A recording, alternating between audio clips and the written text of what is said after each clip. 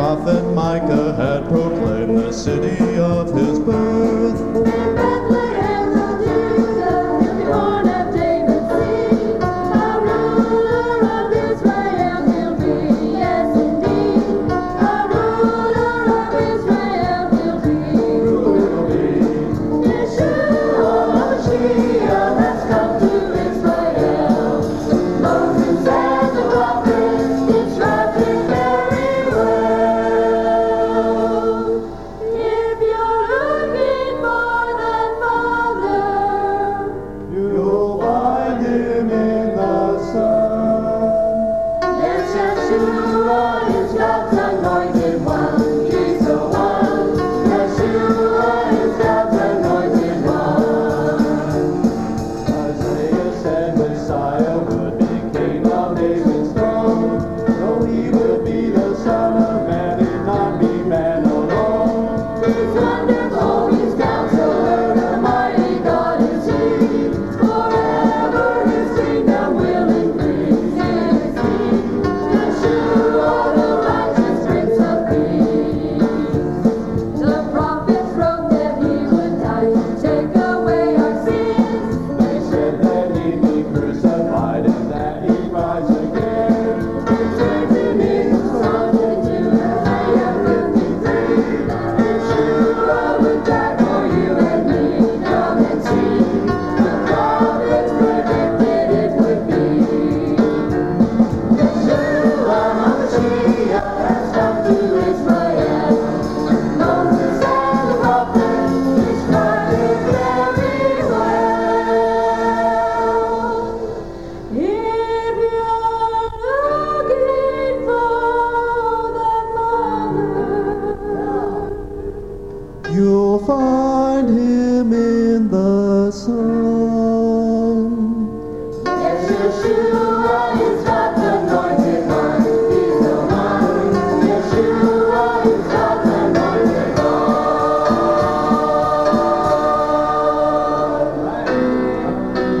Hear, O Israel, the Lord our God is one God. Hallelujah.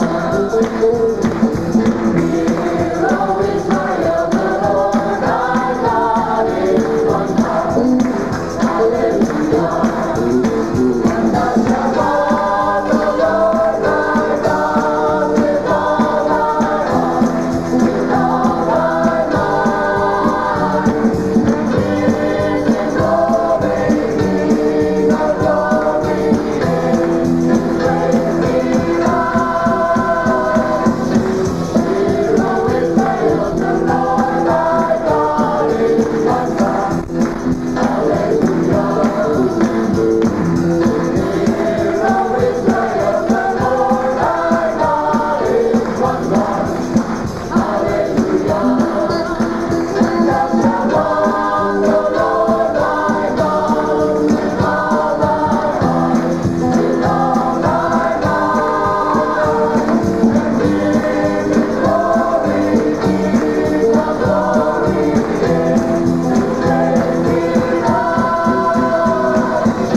Hear, O Israel, the Lord thy God is one God. Hallelujah. Hear, O Israel, the Lord thy God is one God.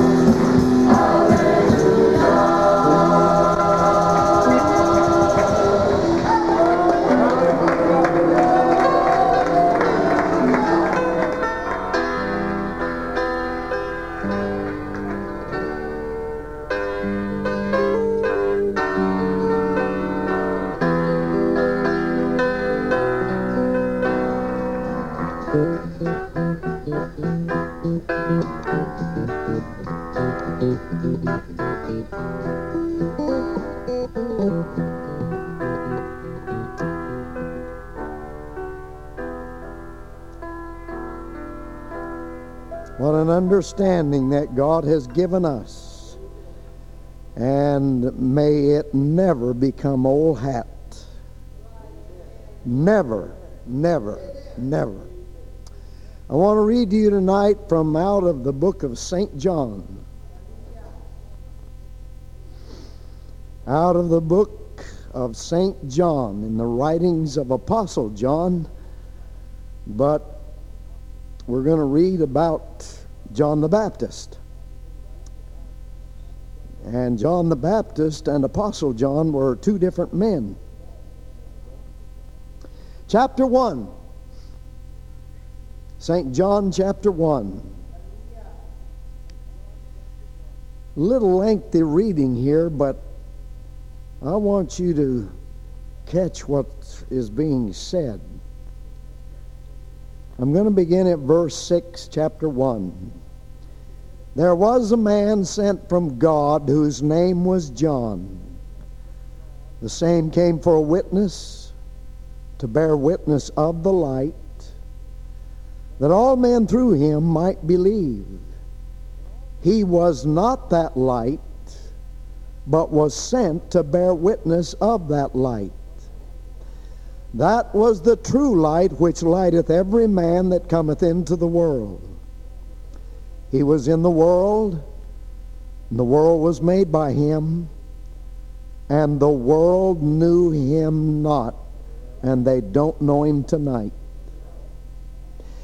He came unto his own, and his own received him not. But as many as received him, to them gave he power to become the sons of God, even to them that believe on his name, which were born not of blood, nor of the will of the flesh, nor of the will of man, but of God. And the Word was made flesh, and dwelt among us. And we beheld his glory, the glory as of the only begotten of the Father, full of grace and truth. Full of grace and truth. John bare witness of him, and cried, saying, This was he of whom I spake. He that cometh after me is preferred before me, for he was before me. And of his fullness have all we received, and grace for grace. For the law was given by Moses, but grace and truth came by Jesus Christ. No man has seen God at any time. The only begotten Son, which is in the bosom of the Father, he hath declared him. He hath revealed God. And this is the record of John. When the Jews sent priests and Levites from Jerusalem to ask him, Who art thou? And he confessed, and denied not, but confessed, I am not the Christ. And they asked him, What then? Art thou Elias or Elijah? And he saith, I am not. Art thou that prophet? And he answered, No. Then said they unto him, Who art thou? That we may give an answer to them that sent us. What sayest thou of thyself? He said, I am the voice of one crying in the wilderness, Make straight the way of the Lord, as said the prophet Isaiah. And they which were sent were of the Pharisees. And they asked him and said unto him, Why baptizest thou then, if thou be not that Christ, nor Elias, neither that prophet? John answered them, saying, I baptize with water, but there standeth one among you whom ye know not. He it is who coming after me is preferred before me, whose shoes latchet I am not worthy to unloose. These things were done in Bethabara, beyond Jordan, where John was baptizing. The next day, John seeth Jesus coming unto him, and saith, Behold the Lamb of God, which taketh away the sin of the world. This is he of whom I said, After me cometh a man which is preferred before me, for he was before me. And I knew him not, but that he should be made manifest to Israel. Therefore am I come baptizing with water. And John bare record, saying, I saw the Spirit descending from heaven like a dove, and it abode upon him. And I knew him not, but he that sent me to baptize with water, the same said unto me, Upon whom thou shalt see the Spirit descending and remaining on him, the same is he which baptizeth with the Holy Ghost.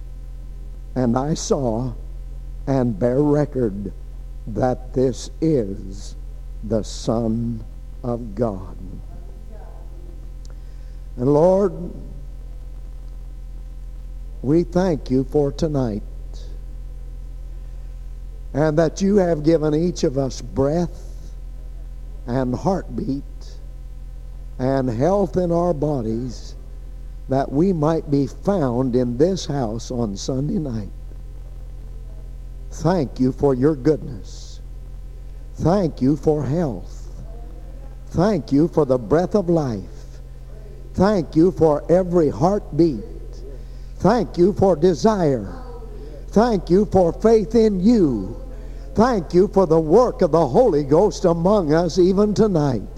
And thank you for the Word of God that we have just read. And Lord, even now, give us ears to hear what the Holy Ghost would say unto us in this Sunday night service. In Jesus' name, amen. And you can be seated. I want to preach tonight on this subject, the indispensable, inseparable twins of divine revelation. The indispensable, inseparable twins of divine revelation. The indispensable, inseparable twins of divine revelation. How many of you heard what I said? How many of you can say it?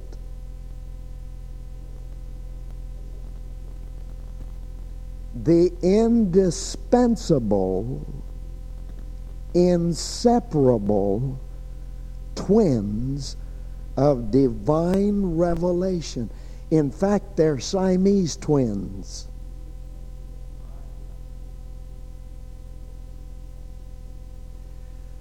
Go with me back again in the beginning. Back in the beginning, God brought many things into the sphere of planet Earth to have an influence on this earth and its inhabitants. I hope I didn't lose you with the title of this message tonight. Some of you are looking off in the distance somewhere. I want to tell you what it is again.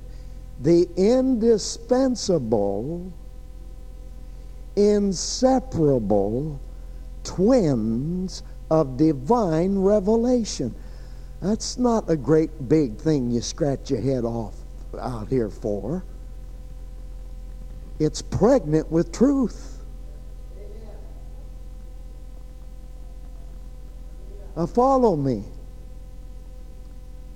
God brought many things into the sphere of planet Earth to have a bearing on planet Earth and its inhabitants way back in the beginning. He brought the sun, the moon, the stars to have an influence on planet Earth. And they do. It's a mighty good thing the sun is not any closer to this planet than what it is at 93 million miles away. Or some parts of our planet couldn't stand it. There are some places on planet Earth that it gets well over 100 degrees in the summertime. In fact, we don't have to go too far from here down into the southern part of this nation where they'll have temperatures 130 and 135 degrees in the sunshine. And a lot of folks don't only have heat strokes, they die. God knew exactly what he was doing when he built the sun and put it in our galaxy and as far away as it is from planet Earth at 93 million miles away. And he knew exactly what he was doing when he hung the moon out there in its orbit, 240,000 miles away. It is only 3/4 the size of planet Earth. It is smaller than our planet, but the moon has no light of itself, apparently. The moon's light is a reflection from the sun. And then on top of that, he put all the stars out there that are shining tonight. And the Bible said he called them all by name. Now, God did this for all of these things to have an influence on planet Earth. He brought all these things to bear on our planet. Now, just follow me. And then, to compound the interest, he started dealing with planet Earth. And the Bible said it was without form and void. It was a shapeless mass hanging in the heavens. Without form and void. The earth had no form and it was empty. And God moved upon it.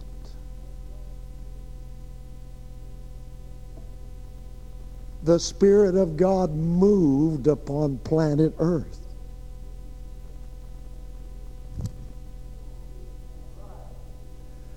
The Spirit of God moved upon that shapeless, formless mass of mud and rock and gases hanging in the universe in its orbit.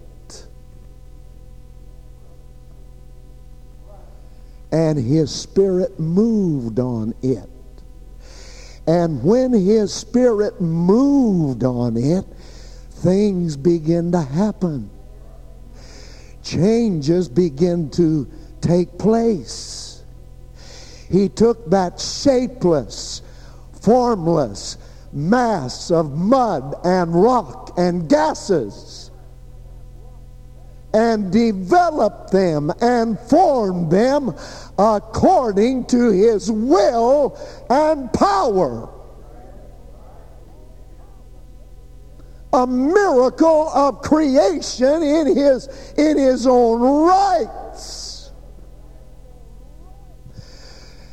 And after he did that, he comes along and creates the 7 creative days. I'm not going into all of them. I'm just going to mention a few things. He created in 7 days the things that he brought to bear in planet Earth and its inhabitants. He created, put all the land in one place, and he put all the water in one place. Because his Spirit moved. Now, while I'm journeying, let me say this to you. Everybody look at me. You don't ever want to get to a place that when the presence of God is moving, that you stiff-arm him. And you resist him. and you shrug your shoulder at the moving of the Holy Ghost. You can practice that so long till he won't deal with you no more. I'm talking to everybody in the house. I'm talking to the saved, and I'm talking to the sinner in the house tonight. You can practice resistance so long until he will not deal with you again. And sometimes he has mercy. I remember when pastoring in Oklahoma City, our church secretary had an unsaved husband, and he seldom came to church. They were older people. They were people who just really stayed in the background. You never saw Sister McElhaney out in the limelight. She didn't like the limelight. She was a background person, but she was a tremendous secretary for our church. And once in a while, her husband would come, a man probably 50, 55, 60 years old, would come to church. And he got where he came quite regular. But I felt sorry for the man, for he always had that beagle dog look on his face. Just sad look on his countenance. Just so sad, so pitiful. He was a different man, a strange man. And I never will forget, after the years I was there, Oscar McElhaney came up to me one night, and he looked me in the face. Looked me in the face and had such a grief in his countenance. And he said to me, he said, "Pastor King, God never deals with me anymore."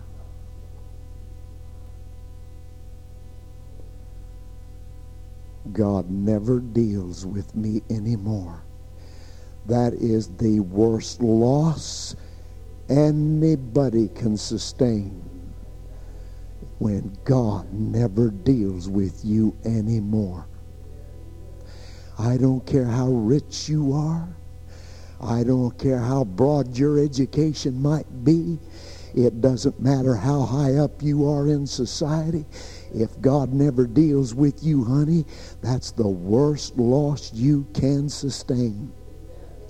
And if you claim the baptism of the Holy Ghost and God never moves on you, I'd be scared. I'd be afraid. I would be worried. I said, I would be worried. You don't ever want to allow yourself to harden your heart and your spirit to where God doesn't deal with you anymore.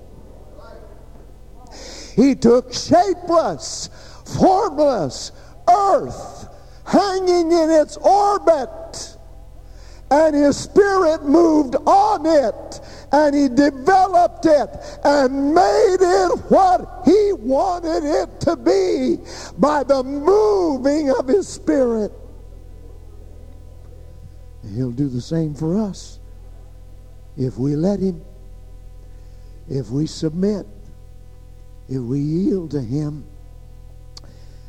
After he put all the earth in its location and the seas in their locations, and he comes along, and in his 7 created days he makes the whales, and he makes the sharks, and he makes the red snappers, and he makes the tuna fish, and he makes the halibut, and makes the salmon, and he makes the trout, and he makes the squid, Scott,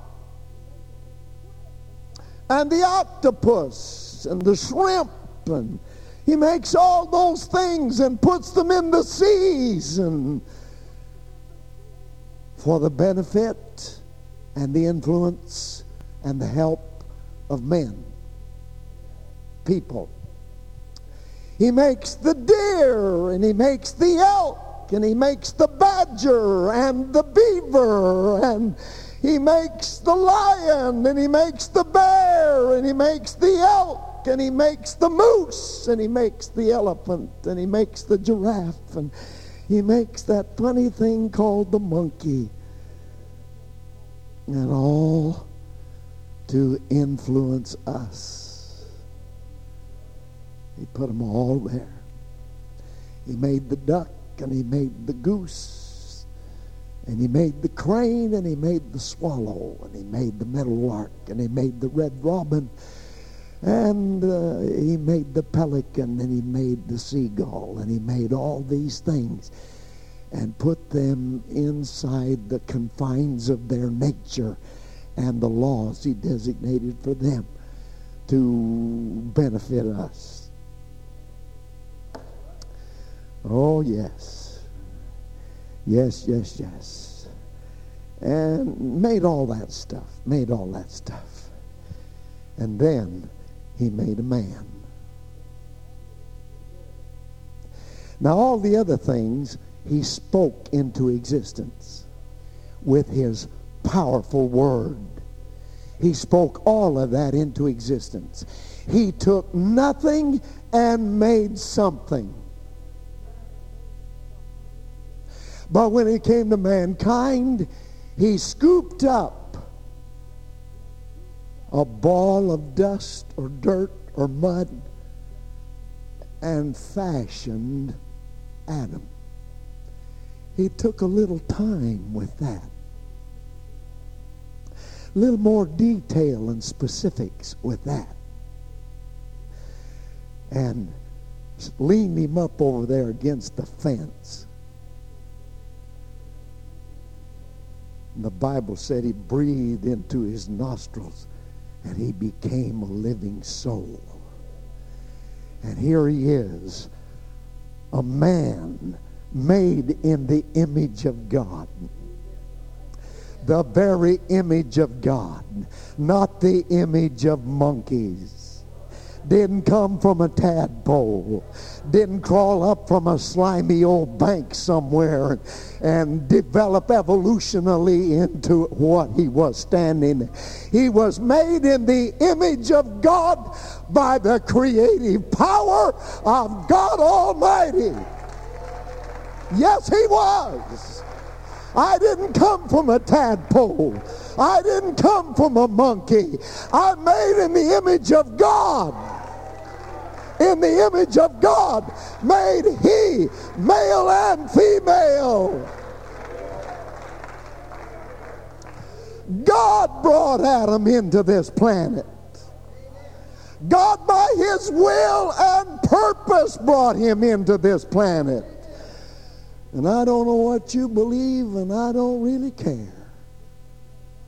But mankind is the highest order of God's creation. I've got a soul. You've got a soul. I've got a soul that's going to spend eternity somewhere, either with the angels in heaven or the demons in hell. But dogs don't have a soul. Cats don't have a soul. Lions don't have a soul. Goldfish don't have a soul. A parakeet don't have a soul. I've got a soul. You've got a soul. God put a soul within us. What are you doing with your soul? How well are you treating your soul that's going to inhabit eternity? Our district superintendent in Oklahoma, Brother C.A. Nelson, was called on one time to preach the funeral of twin babies. And all they had was a graveside service. Twin babies. When the little graveside service was over, somebody in that congregation walked up to Elder Nelson and said, "Brother Nelson, did these babies have a soul?" He stepped over to the funeral director, and he asked the funeral director, he said, "Did these babies live?" And the funeral director said, "Yes. One of them lived about 30 minutes. And I forget how long the other one lived." And Elder Nelson turned back to the one who was asking the question and said, "Yes, They had a soul. They lived. They breathed. They had heartbeat for just a little span of time.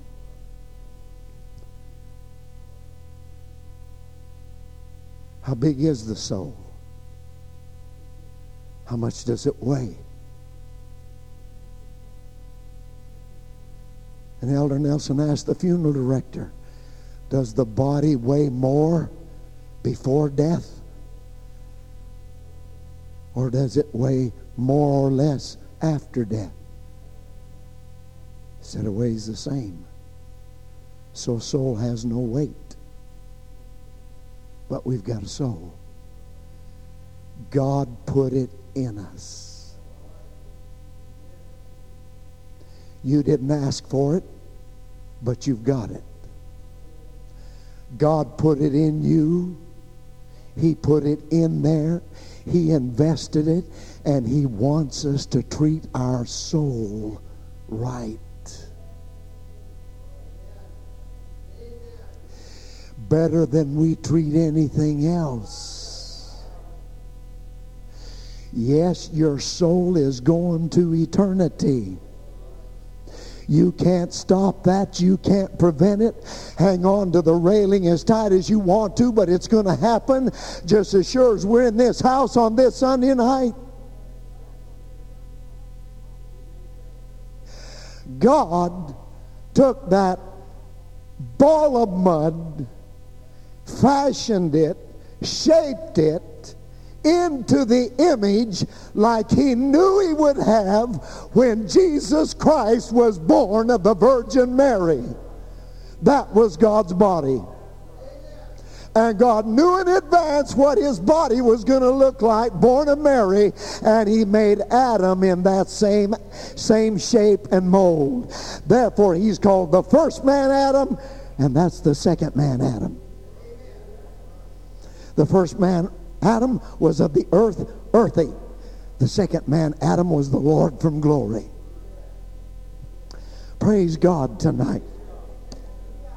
Then the Lord watched Adam. The Lord gave him something to do, put him to work, gave him responsibility, and I won't go into all that. But then all of a sudden the Lord backed away and said, things have been pretty good up to now. But I don't like what I see. It's not good for Adam to be by himself. He needs a companion.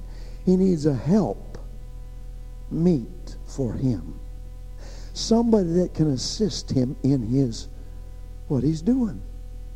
And so God put him to sleep and took a rib out of his rib cage and fashioned the woman, and Adam eventually called her Eve. And the Bible said God brought her to him. And this was to be bone of his bone and flesh of his flesh. This was to be his wife and help meet, not help mate, help meet, to assist him in whatever he was doing. If he's going to be a banker, she's to be a banker's wife. If he's going to be a farmer, she's going to be the farmer's wife. If he's going to be a preacher, she's going to be the preacher's wife. That was the original intent and purpose of God when he made the woman, to be a helper to her husband. Not that he was to lay in the hammock and let her do all the work. That wasn't what God had in mind. Say, praise the Lord. Oh, hallelujah, hallelujah. Well, then along comes, and I really wish I was an evangelist, but I'm not, so we'll just quit on that, give up on that. I've given up on that a long time ago. I don't know how to be an evangelist. I'm just a preacher and a pastor. Amen. And I'm trying to feed you with something tonight. Sometimes I take a long time getting there. Journey went on. Along came Noah. And Noah obtained favor of the Lord. Time went on. Along came Abraham. And Abraham obtained favor of the Lord. Time marched on a little farther, and this guy by the name of Moses came along. Moses. God brought Moses into the scene. And I read in your hearing tonight where the Bible says the law came by Moses. The law was given by Moses. The law in verse 17 was given by Moses. Ceremonial laws, dietary laws, laws relative to the priesthood, laws concerning sacrifice, moral laws. I mean, they had laws. But get this, quite often, there wasn't truth with those laws.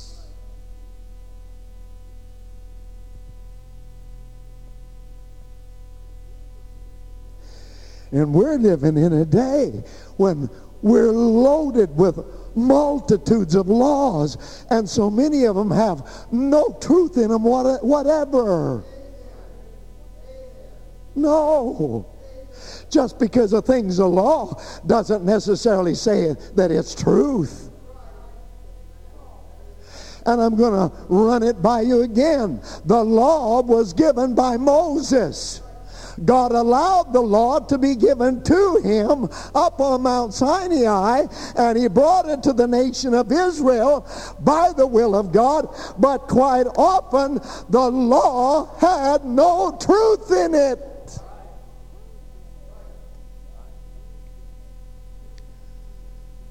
And after so long a time, God Almighty recognized this. And if you read the book of Hebrews, the Bible says God himself found fault with that first covenant. He found fault with the law that was given to Moses, because the law didn't really help people. It only condemned people. It only showed people their failings, their faults, their weaknesses, their sins. For instance, you know what the law said? The law said you weren't supposed to pick up sticks on Sunday.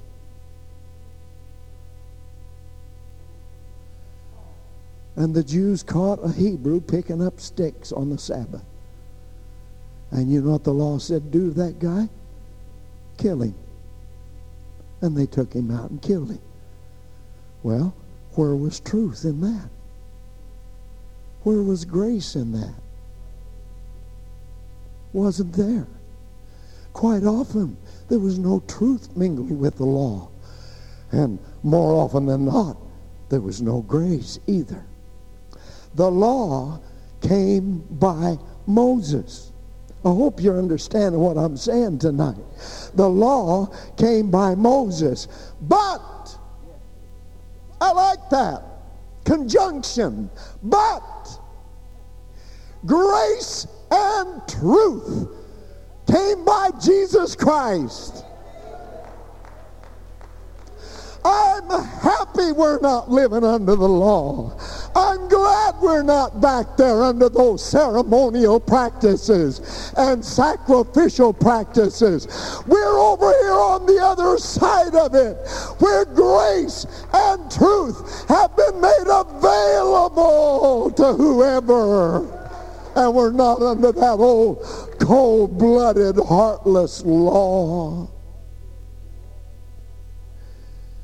Now watch this.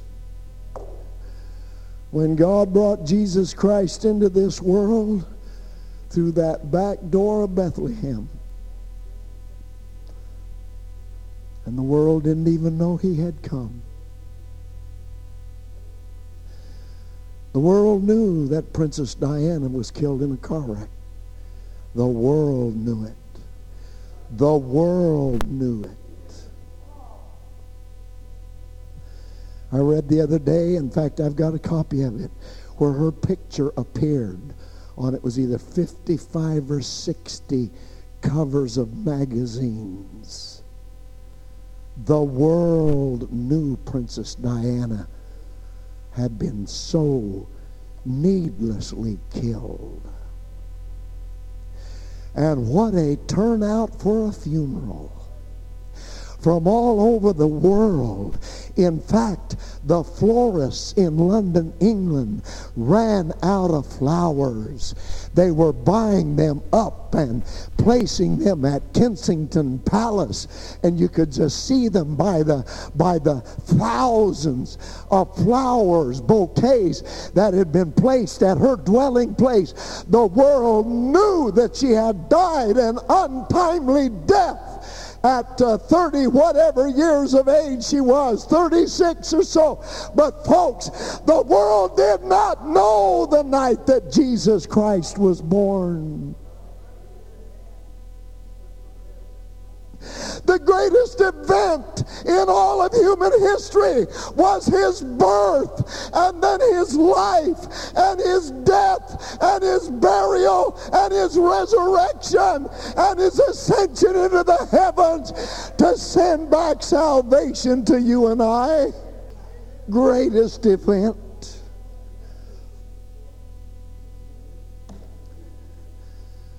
You know what the law said? Some of you would have a hard time with this. Under the law of Moses, you could only travel 660 feet on the Sabbath.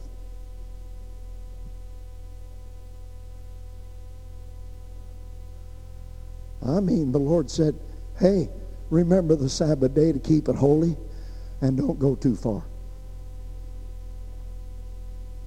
All they could go was 1/8 of a mile on the Sabbath day.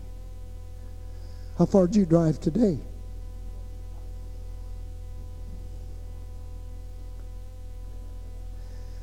Do you know what the law said? The law said that the farmer couldn't plow with one kind of an animal to another one hooked up. Didn't necessarily mean there's truth involved. Just was law. Just the law, that's all. The law said, you ladies that sew, there's certain materials you couldn't mingle with other materials when you sewed a garment together.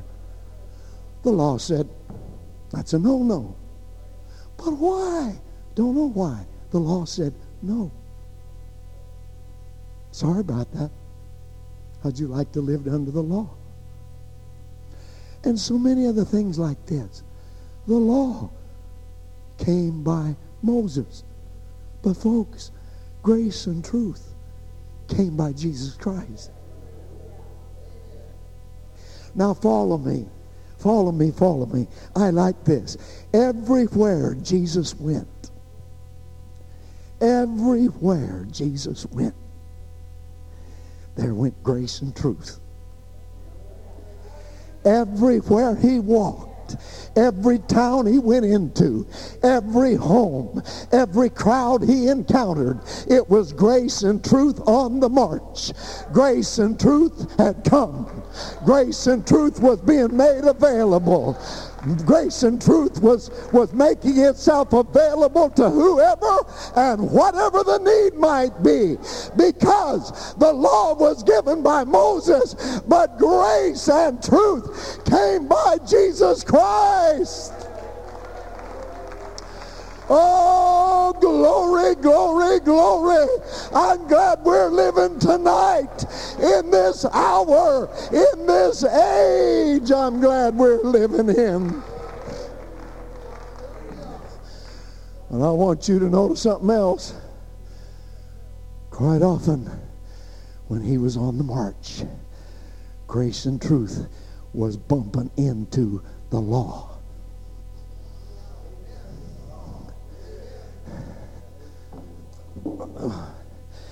Grace and truth bumping into the law.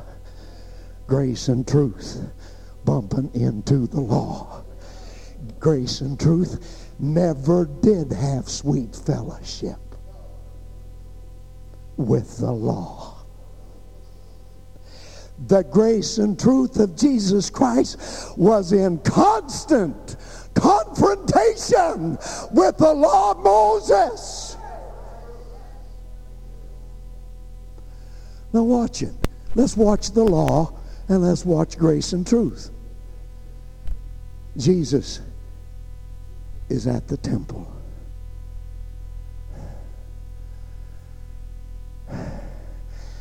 And the religious big shots, the law keepers, those that are so rigid with the law of Moses, they caught a woman in the very act of adultery. They captured her, took her away from her lover, and they brought her to Jesus in front of the whole crowd. And the law spoke up and said, Master, Moses in the law said, stone her to death. We caught her in the very act of sexual adultery. And what do you say?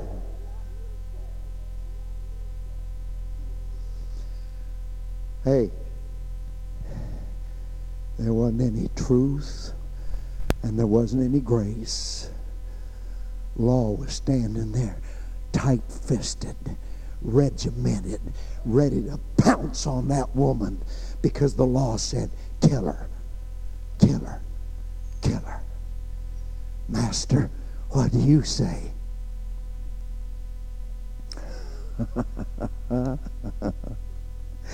He didn't say anything. He didn't say anything. He just stooped down on the ground and doodled. We don't know what he wrote on the ground. Bible doesn't tell us what he took his finger and wrote in the dirt. I wonder what he wrote. He was having fun. The law wanted to kill this woman. The law demanded she die. The law of Moses said we caught her in the act. She's worthy of death. What do you say, Master?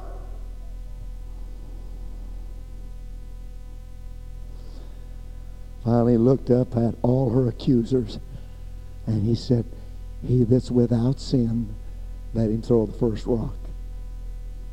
And he went back to doodling. And he doodled some more.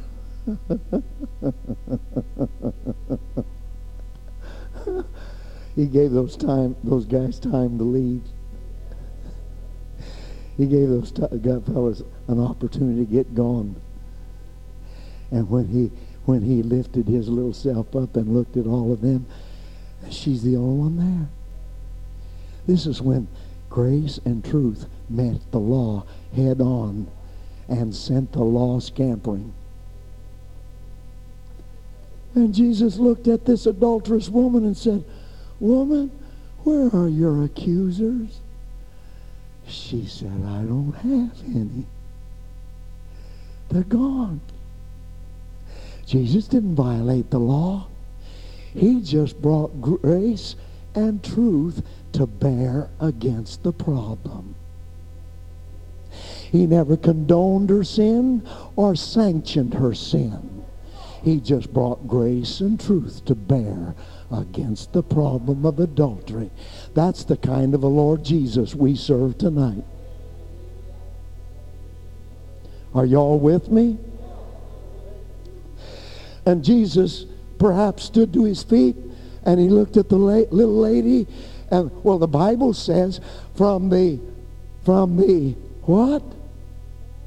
From the eldest to the youngest of her accusers, and I don't know how many men were lined up there accusing her, having caught her in the very act, but from the eldest to the youngest had marched away and slithered away. Oh man, did he ever read their mail when he said, he that's without sin, let him throw the first rock. Their conscience preached to them. They had enough conscience that truth and grace could talk to them, and they marched away and slithered away because they was guilty, guilty, guilty, guilty, guilty.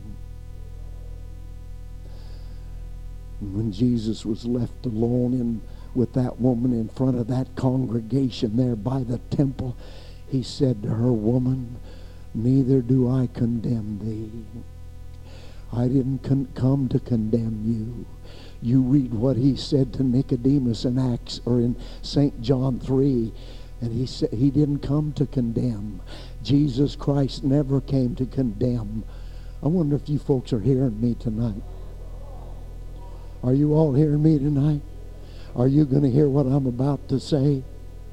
The church in the world is not here to condemn the world. God never put the church in the world to condemn the world. Don't get on the world about their sins. Don't get on them about their sinful habits. Let God take care of that. Point them to Jesus Christ. Point them to the gospel. Tell them what Jesus has done for you. But don't condemn them. Don't condemn them. Don't condemn them. That's not why the church is here. Somebody say, "Praise the Lord." Woman, neither do I condemn you, but go and don't just sin anymore. Don't be doing this anymore that you've been involved in. And that woman left the presence of Jesus Christ with a load lifted and condemnation vanished, because she had encountered grace and truth when the law would have put her to death. Lift your hands and let's worship the Lord. Hallelujah, hallelujah. Hallelujah, hallelujah. Oh, God, to be like you.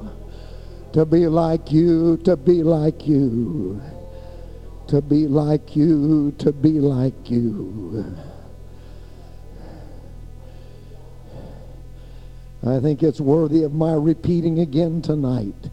Too many Pentecostals are guilty of cleaning their fish before they ever catch them. You can't clean a fish until you catch it. I hope you all heard me. Too many Pentecostals are guilty of trying to clean their fish before they ever catch them. God says, "Come, follow me, I'll make you fishers of men." Everybody listen.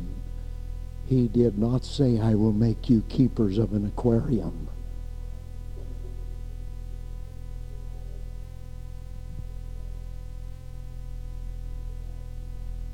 He didn't say, "I'll make you keepers of an aquarium." I'll make you fishers of men. And God wants us to fish for men. And he that winneth souls is wise. Don't clean your fish till you catch them. Praise the Lord. Everywhere Jesus went, grace and truth were on the march. Now, listen to this. It didn't say truth and grace. It said grace and truth. Grace preceded truth.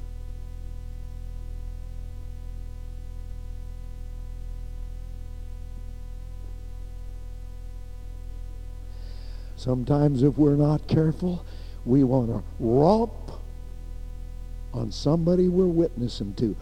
Boom! We hit them with the gospel. Bang! Hit them over the head with the gospel. Trying to win them. When God says, "Hey, let the grace of God precede truth."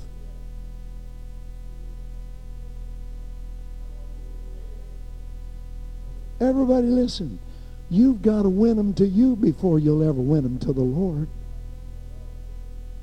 What are you doing to win them to you in order to win them to the Lord? It's just as right as it can be. You've got to win their confidence. You've got to win their trust. You've got to show them, if you're working with them, that you really are a Christian. Your attitudes are godly, and you behave yourself like a born-again child of God behaves. Come on, church. Come on. Amen, amen. If you're living a double life, you're not going to win them. I don't care how much gospel you preach to them. Forget it. They can't hear what you're saying for looking at the way you're living. Did you hear me? The Bible says the law was given by Moses. Cold-blooded, heartless, calculated law. No mercy, no grace, no kindness in it. I think about the 24th chapter of Leviticus. I watched this. A Hebrew boy got in a fight with a half-breed. And this half-breed's parents, his mama was a Jew and his dad was an Egyptian. And the half-breed got in a fight with a Jew. And some of the fellas broke the fight up and brought him to Moses. Brought the half-breed to Moses. And said, hey, this fella here, he blasphemed. He cursed. He used the name of the Lord in vain. Moses, what shall we do with him?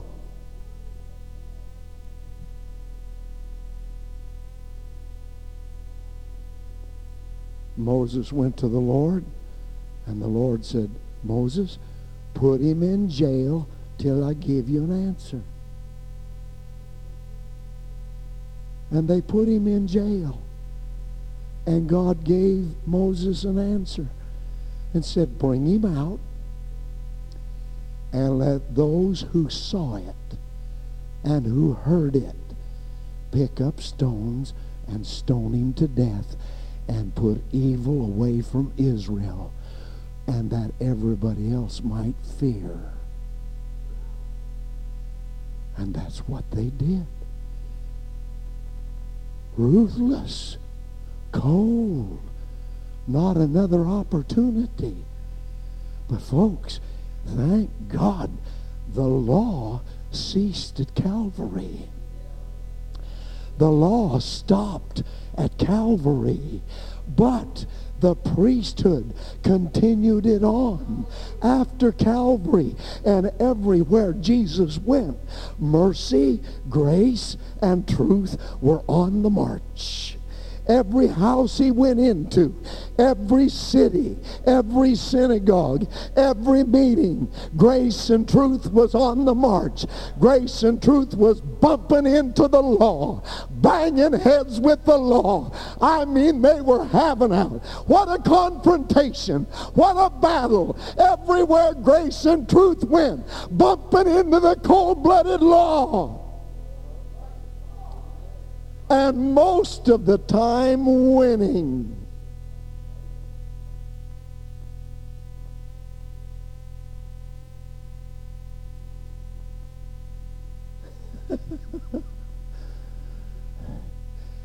We live in an hour when we've got churches across America tonight that are heavy on grace and omit truth. On the other hand, we've got some Pentecostals that are heavy on truth and omit grace. But hey, they're Siamese twins. They can't be separated. Grace and truth came by Jesus Christ. I like that. Grace and truth came by Jesus Christ. Oh, my heart aches tonight. My heart aches tonight because we haven't learned this yet in our church. You know how I know we haven't learned it? The way we treat one another.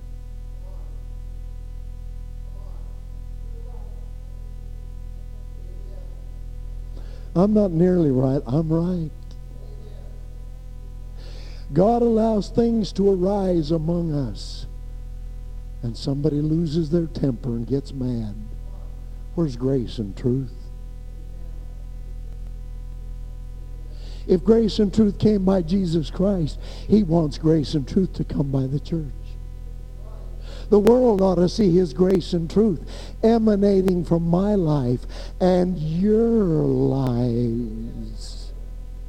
And from this congregation collectively and corporately, grace and truth ought to flow out of us as we deal with one another. Oh, Brother King, yeah, what's the matter? Man, Pastor, you don't understand.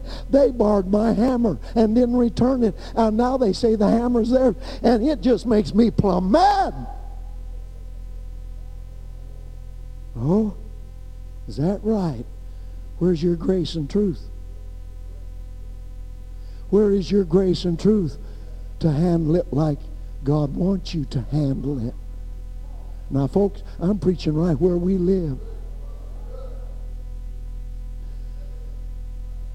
Some of you folks haven't learned yet that God wants you to bring your old beastly temper under the influence of grace and truth.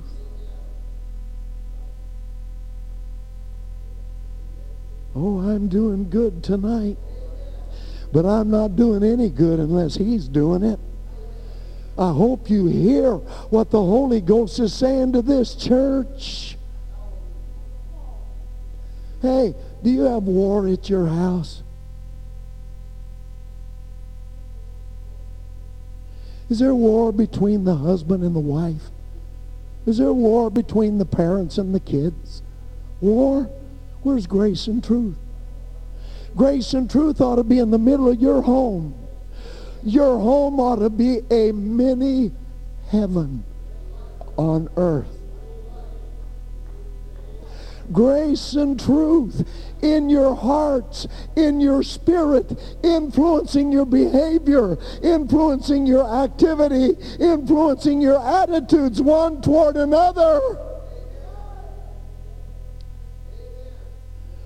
Like the old man in Morris, Oklahoma. He was in our church there. His wife was dead. He had a handicapped son that was 40 years old.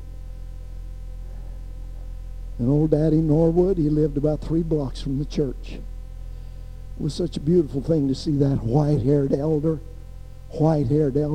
go into the prayer room and pray and hear him weep before the Lord.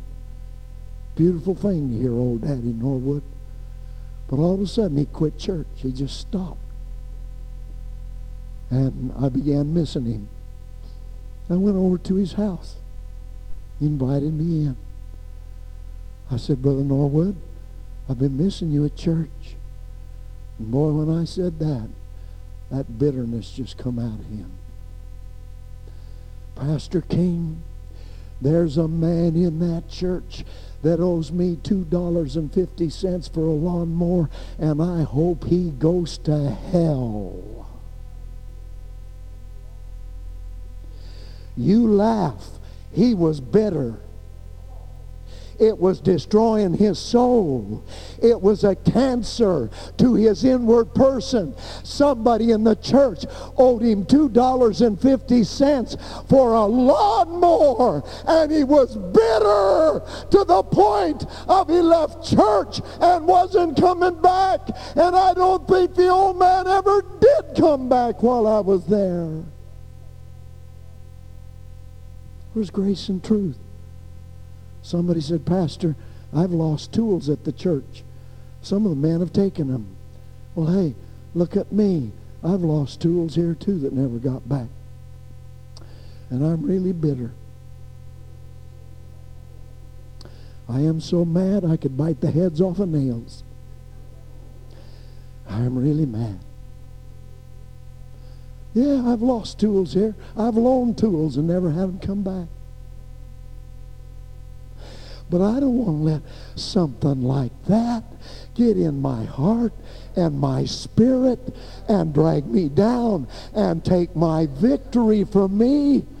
There isn't anything worth that. Come on, church. The law came by Moses, but grace and truth marched into the world in the person of Jesus Christ. And everywhere he went, he confronted the cold-blooded law. Why, on the Sabbath day, he walked into a Jewish synagogue. Jesus did. And the rabbi in the synagogue asked him to preach that morning. And so Jesus walked to the podium, if they had one. He took his text. He read to them the scripture. And when he got done, at the rabbi's request, he started preaching to that synagogue. And he stopped. He saw a lady sitting in the seat that was all bent over. And he said, lady, come here. And she got up in her crippled, bound condition and came down to where Jesus was in front of all those people. And your Bible said he laid his hands on her, and immediately she was made whole, and she began to glorify God in that synagogue. I can see that woman who was bound, crippled, in that condition, staggering down to where he was, putting his hands on her. She's delivered, and now she's liberated to worship and glorify God in the house of the Lord. That's what grace and truth did. Grace and truth marched in there that morning and would have given them revival if they'd only accepted it.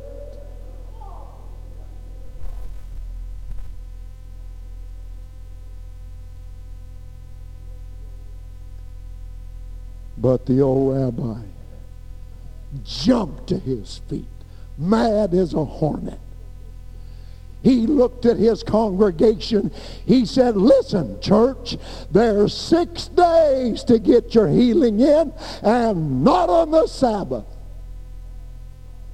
That's the law. You can't get healing on the Sabbath. That guy was nuts. How long had that woman sat in that synagogue? Bound, crippled, helpless, under the law of Moses. But here come grace and truth. He invited grace and truth into his pulpit. He gave grace and truth a privilege to preach. And grace and truth was so beautiful that Sabbath morning. And he spotted this needy woman. And grace and truth said, come here, lady. Come here. And after the old rabbi did what he did, blew his stack, showed his old ugly spirit, pastor of the church, Jesus turned around, looked at him. You hypocrite.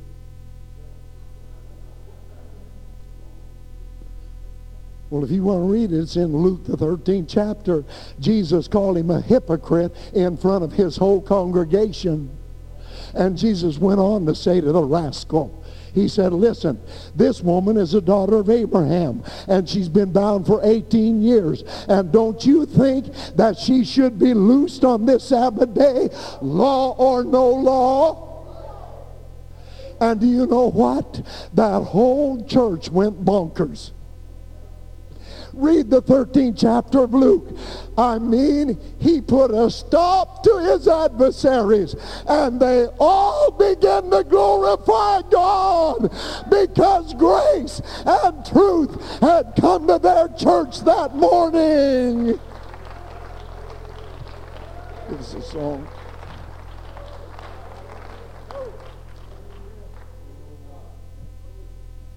Some of you are probably not going to like me for this. But I want you to hear this. How many times does he come marching into this place? And we've got needs. And we don't do a thing about it because we don't believe he can. We come here week after week and go through our routine. And some of us are hurting so bad. Whether it's in our hearts, whether it's in our spirit, whether it's in our body, whether it's in our marriage, in our finances, in our social reaction with others. But we don't let grace and truth minister to us like he wants to. And as it's been said, you can sit right here on your pew and backslide and lose out with God. Amazing grace, how sweet the very sound that saved a wretch like me.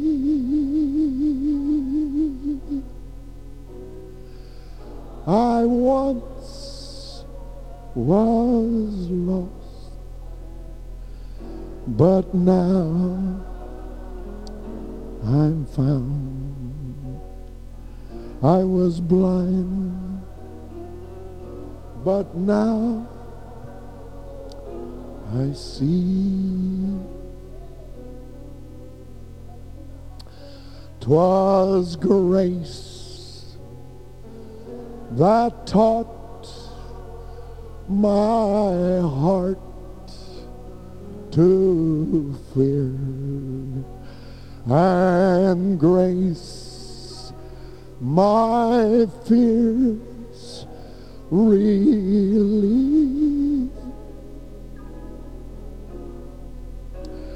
How precious did that grace appear the hour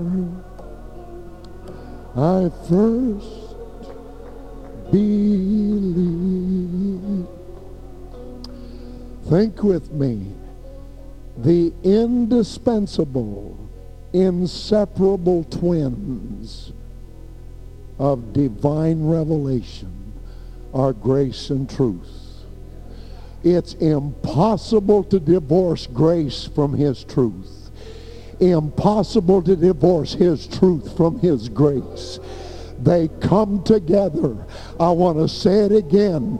We're living in a world where there's a bunch of people in churches tonight that are heavy on grace, but they reject truth. You cannot reject truth without rejecting grace. They are inseparable. They are Siamese twins of divine revelation, of divine purpose, and they're spawned by the love of God. Oh, don't you forget it. Don't you forget it. You may run into them tomorrow. We've got people in our society that think and believe that grace allows you to do anything. Grace will not let you go past truth.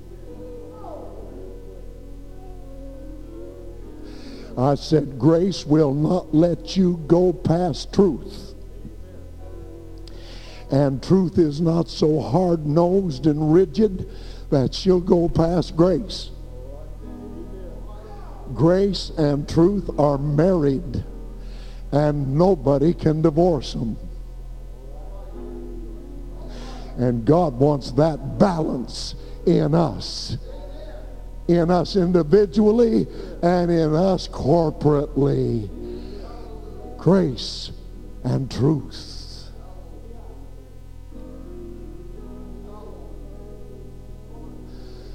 Oh, folks, Incorporate it into your life.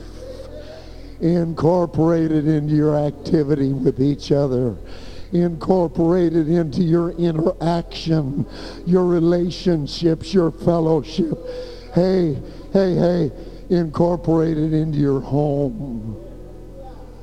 If you'll put it in your home, it's a whole lot easier to do it with everybody else. Grace and truth. We're not under the law. We're not under the law. We're not under the law. We got something better than the law. More valuable than the law. More esteemed than the law. Grace and truth.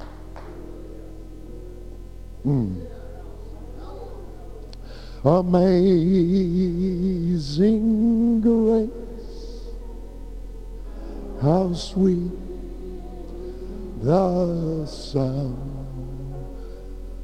that saved a wretch like me. I once was lost, but now I'm found. I was blind, but now I see. This altar is open.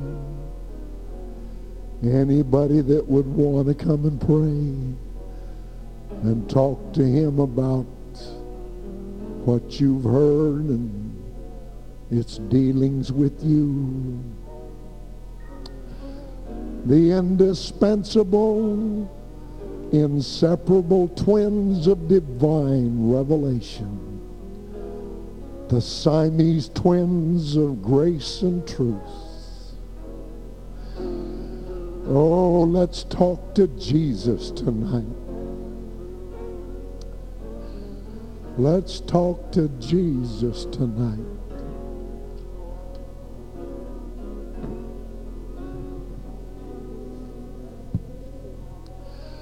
When we've been there 10,000 years, bright shining as the sun, we've no less days to sing God's praise than when we first begun. Oh, it's amazing grace, how sweet the sound that saved a wretch like me. I once was lost, but now I'm found. I was blind, but now I see.